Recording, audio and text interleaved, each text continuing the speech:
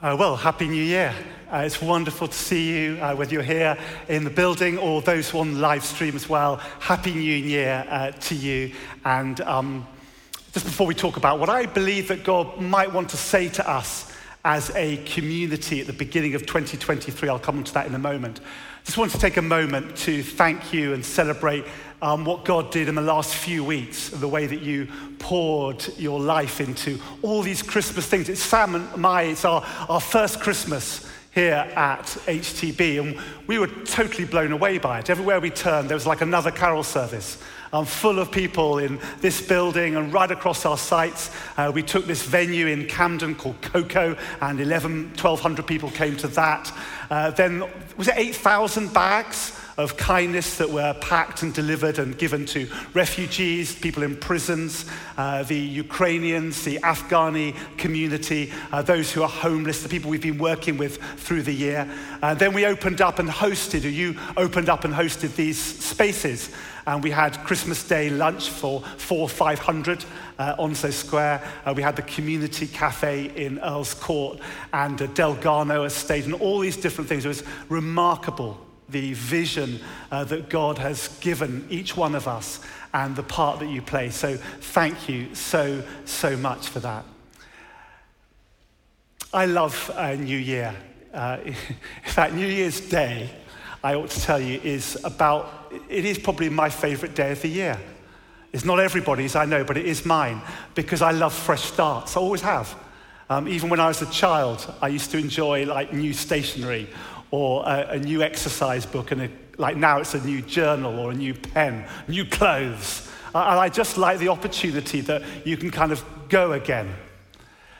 And I jump into the new year. Other people I know ease, sort of, it's like they need to kind of change through the gears a bit more slowly. Actually, there's no right or wrong. If you think about how people approach Jesus, you've got on one hand the man who cries out to him loudly, and then you've got the woman who's been ill for 12 years who comes to him hidden in the crowd. And it's neither wrong or right. The thing is that they're both desperate for him, both hungry for him in their way, and Jesus responds to each of them. And what I think that God might be saying to us as a community, as a church, is about getting more hungry for him at the beginning of this year. I've been praying Psalm 63 verse 1 each morning of the new year. So it's only been a week. But Psalm 63 and verse 1 that says, God, you are my God. Earnestly I seek you. I thirst for you. My whole body longs for you in a dry and weary land where there is no water. And I wonder if each of us were to decide today that we were going to position ourselves this new year for more of God, more of his grace and his love, sure, but also more of his holiness, more of his power to transform, to get hungry for him. I wonder what God would do through us in 2023, not just for the sake of this wonderful church that we belong to, but for the sake of this great city that we're called to. And I want to talk for a few moments today about Light Up London. In 1 Kings chapter 18 in the Old Testament, we have a story of a man who has positioned himself for more of God. And because he has an increasing hunger, chiefly through prayer for God, God is able to do an extraordinary miracle through him in his city. His name is Elijah. Just before this story that we're going to read, the country that he lives in is in drought. It hasn't rained for 3 years. And just before we meet him, he's gathered together the religious community and the king at the time, Ahab, and he with them has called down fire from on heaven, and the fire has come. But now he's about to take it up a level. He's going to pray for the rains to come on the city. And this is what it says. It says, Elijah said to Ahab, go and drink, for there is the sound of a heavy rain. So Ahab went off to eat and drink, but Elijah climbed to the top of Carmel, bent down to the ground and put his face between his knees. Go and look toward the sea, he told his servant. And he went up and looked. There's nothing there, he said. 7 times Elijah said, go back. The 7th time, the servant reported, a cloud as small as a man's hand is rising from the sea. So Elijah said, go and tell Ahab, hitch up your chariot and go down before the rain stops you. Meanwhile, the sky grew black with clouds. The wind rose, a heavy rainstorm came on, and Ahab rode off to Jezreel. The power of the Lord came on Elijah, and tucking his cloak into his belt, he ran ahead of Ahab all the way to Jezreel. This story is so remarkable that it's remembered hundreds of years later in the New Testament. When James says about this story, he says that Elijah was a human being, just as we are. He prayed earnestly that it would not rain. It did not rain on the land for 3.5 years. Again he prayed, and the heavens gave rain, and the earth produced its crops. Very important, this. James is saying here that the miracle that God did through Elijah, stopping rain and then bringing rain, was nothing to do with how extraordinary Elijah was. He had no unique ability or gifts or personality that you and I today cannot attend to. In fact, quite the opposite. He emphasizes that he was a human being just like you and me. That what he did, therefore, is available to us all. He prayed earnestly. Earnest. It's that same word that I've been praying so far this new year from Psalm 63 and verse 1. Oh God, you are my God. Earnestly I seek you. My whole body longs for you in a dry and weary land. So maybe the question for us as a community at the beginning of a new year is, how do we get more earnest? How do we up our level of hunger and thirst that the rains might come through us? And I have 3 thoughts for you. The first is this: don't ruin your appetite. One of the joys for Sam and me over the last Christmas period has been that we've had our children who don't live with us, all of them, back home with us. We've got 4 children, and we have one who's with us all the time, but the others are in different places. But they came back over Christmas, and it was wonderful to have them. And last weekend, it was even more wonderful, because as we were going to bed on New Year's Day on Sunday, a couple of them said, look, tomorrow we'll make pancakes for breakfast. And so when I got up on Monday, the thing is, I get up a little bit more early before my children do. Some of you are thinking, wow, I can't wait for the day that I get up before my children. But ours are teenagers plus. So I'd already got up, and I'd been out, exercised, done a few things, and I was kind of hungry. And they were still in bed. And I was beginning to think, did they say breakfast or did they say brunch? Did they say lunch or did they say they had tea when these pancakes were going to be made? And then finally they got up, and then they realized they hadn't got flour. So they had to go to the local shop to buy flour. And eventually, they began to make the pancakes, but I couldn't resist it any longer. I was so hungry. So I kind of snuck into the kitchen while they're making these pancakes, and I had 2 pieces of toast with peanut butter. The thing was that when the pancakes came, which were gorgeous, I'd slightly already taken the edge off my hunger. And so they didn't taste quite so good to me, though they were wonderful. Now, you and I, we do that with God. Every time we have a difficult day or have a setback, and instead of going to God with our hunger to get filled up and encouraged, we grab our phone and lose ourselves in social media or a box set. And so then when we've had our temporary fix and we go to God, it's like we don't need him quite as much as we kind of would have done. But we do, really, deep down.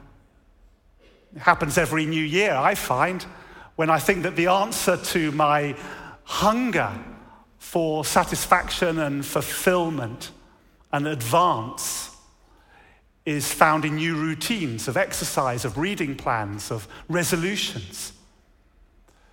And so I put these things in place in the new year, and then I begin to wonder, what's all the fuss with God about?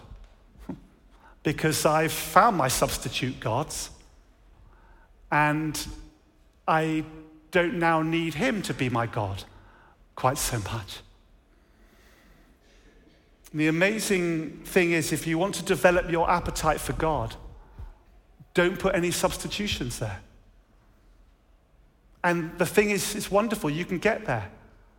You can do it because God wants this for you more than you do. Psalm 63, "Oh God, you are my God. Earnestly I seek you." Now, you don't know me terribly well, but if you were to overhear me at the end of the service talking to someone about my Sam, or my Jeannie, or my Charlie, you'd figure that's probably Archie's wife, or his daughter, or his son that he's talking about. Because you don't use that word "my" unless you have a really close relationship with someone. That's your starting point. Through the cross and the resurrection and his Spirit in you, God calls you my. I mean, there's nothing on his side that's holding you back from developing your hunger for him. I mean, there may be something on your side, your iPhone or TikTok or your endless schedule, over busy schedule.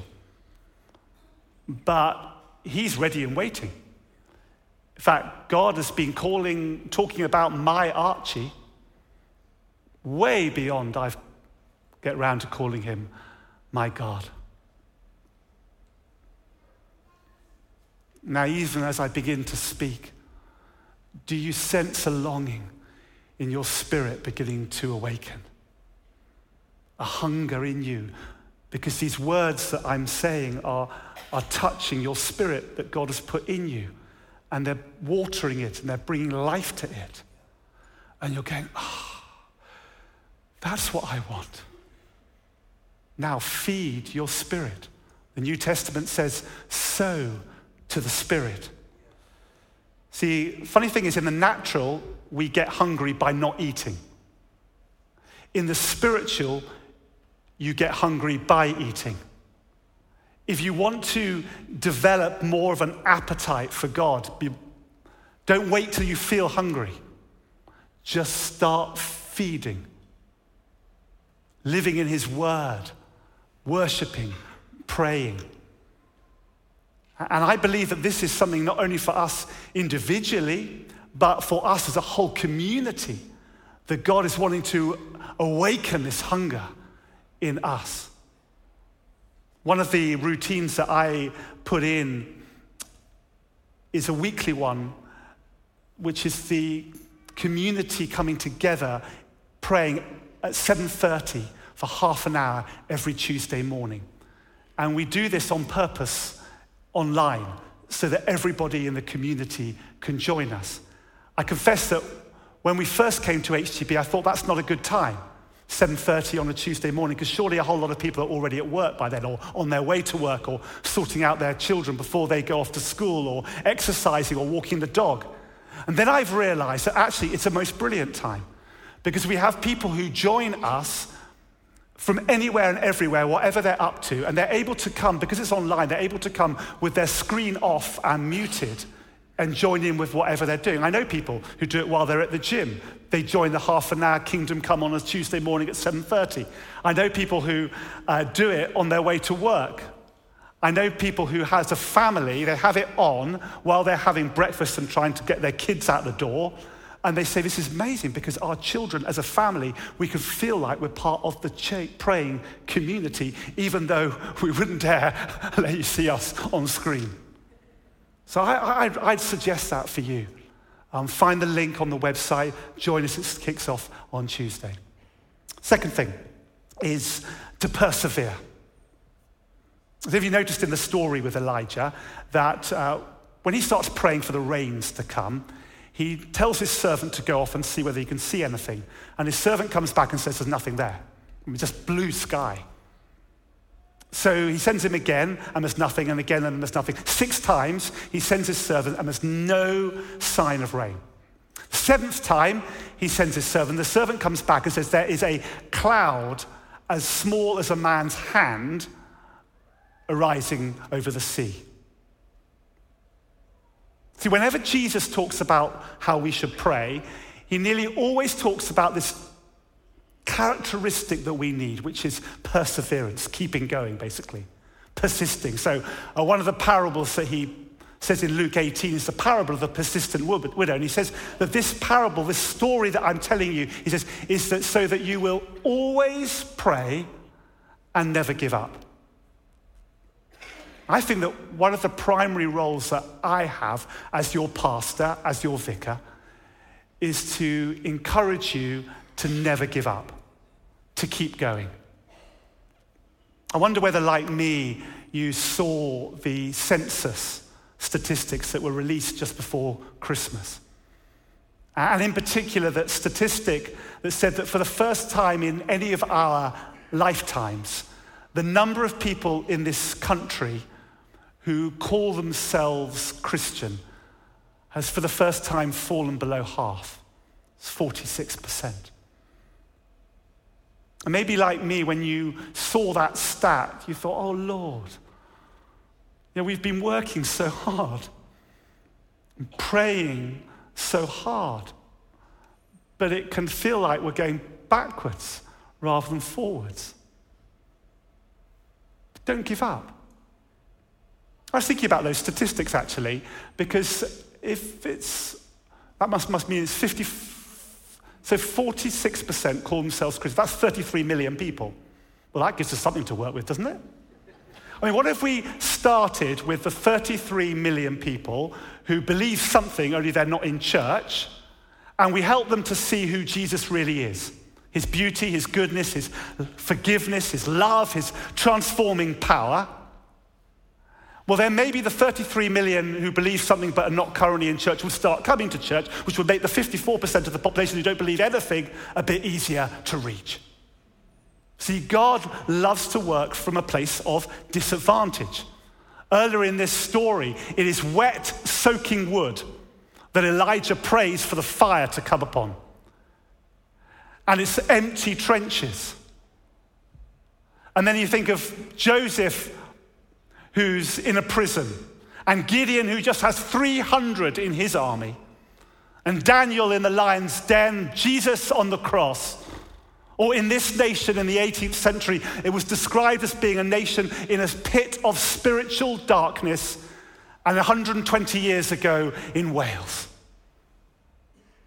But then Joseph went on to rule Egypt. And Gideon's 300 defeated all the Midianites. And Daniel was rescued from the lion's den, and Jesus was raised from the dead. And the 18th century in this nation saw the Great Awakening. And 120 years ago, in November 1904, news reached London that in a small town in Wales, something was happening as though a cloud the size of a man's hand has arisen over Wales. And 100,000 people were converted, and a whole society was affected. God loves to work from a place of disadvantage. Don't give up. Persevere. And then the third thing is to pray with the end in mind. What will be familiar to you is something like this, which is a kit. And it might be for you a kit of flat-back furniture that you've got to make, or this like a children's toy, or any number of things. And what you'll always find is a box, and then inside it you'll find the things that you've got to put together, but also, that's what I'm looking for, the instructions. And the idea is that you just follow step by step by step. Oh, this is this wheel, and then it's this screw, and then you put that fixture with that, But as I'm doing that, I don't know, I find every now and then I grab the box again just to look at this because it inspires me to keep going. This is what these things, step by step, is eventually going to turn into. And the promise of rain on our city, that's the box cover. And the step-by-step prayer, day by day by day, is the instructions. And you need both. You need the vision to inspire you, to pray with the end in mind, and the step-by-step to do it. And Elijah here is praying something that God has already promised. He has a huge confidence in this rain that's going to come on this city, Jezreel. He sends Ahab off. He says, you go ahead and celebrate. Eat and drink because the rain, it's coming. And when we pray to light up London, we are already praying something that God has promised. Your kingdom come on earth as it is in heaven.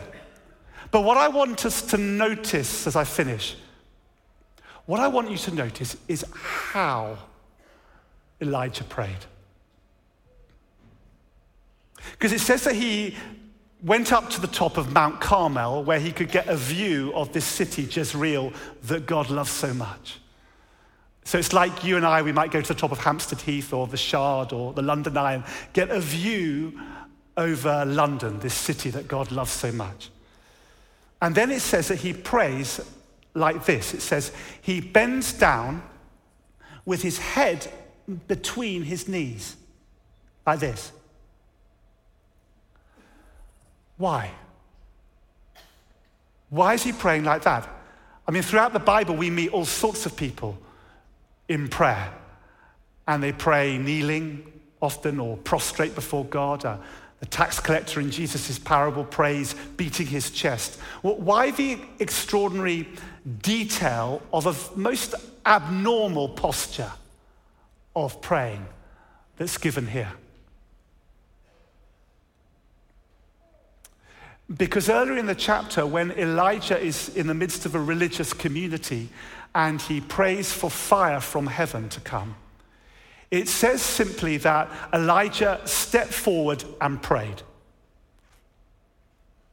But now, when he is contending for the rain to come on a whole city, he takes the posture of a woman in labor of childbirth. And it's slow, and it's agonizing, and it's painful and costly. But the rain eventually comes. Tyler Staton, in his book, Praying Like Monks, Living Like Fools, that I highly recommend to you, says about this passage, he says this: God doesn't dream of the church on fire. God dreams of the city reborn.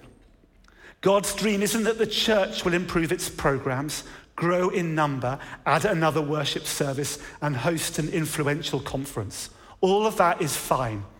It's just not what God dreams about. God dreams about pouring his Spirit out on the whole city. Now, this is the prayer that is described in the New Testament by James as earnest, as effectual, as far-reaching. Sure, it starts with a church on fire. We must have that, HTB. But God wants the church on fire because he wants a city reborn. Because according to my news feed, according to the local radio that I listen to, or any cabbie or bus driver or police officer who works around here, according to them, less than a mile from where you're now sitting is a girl who is wondering whether tonight she'll be abused. And there's a 90-year-old sitting on their own, longing for the isolation and the loneliness to end. There's someone injecting themselves with drugs or alcohol or anything just to make the pain go away. And there's thousands who are greeting this new year in despair not the hope that you and I share in Jesus Christ. And Jesus will light up London. And he'll do it through your laboring prayer. And did you notice that when Elijah prays for the fire to come on a religious community, he just steps forward and prays once and the fire comes? But when he prays for a whole city to be reborn with the waters of God, he prays 7 times. It is the unglamorous, undignifying, laboring, costly prayer that we are called to imitate, not the public spectacle of fire. But Jesus says, keep the box in mind. Keep the box cover in mind. In fact, he uses this same metaphor in John chapter 16. He uses this metaphor of a woman in the pain of childbirth and how her anguish goes the moment that her baby is born into the world. Because the promise and the joy that is coming will always outweigh the struggle and the trouble and the perseverance that's needed. So let's light up London. Let's light up London with our prayers. Light up London towards the evangelization of the nation, the revitalization of the church, and the transformation of society. Amen. Amen. Amen.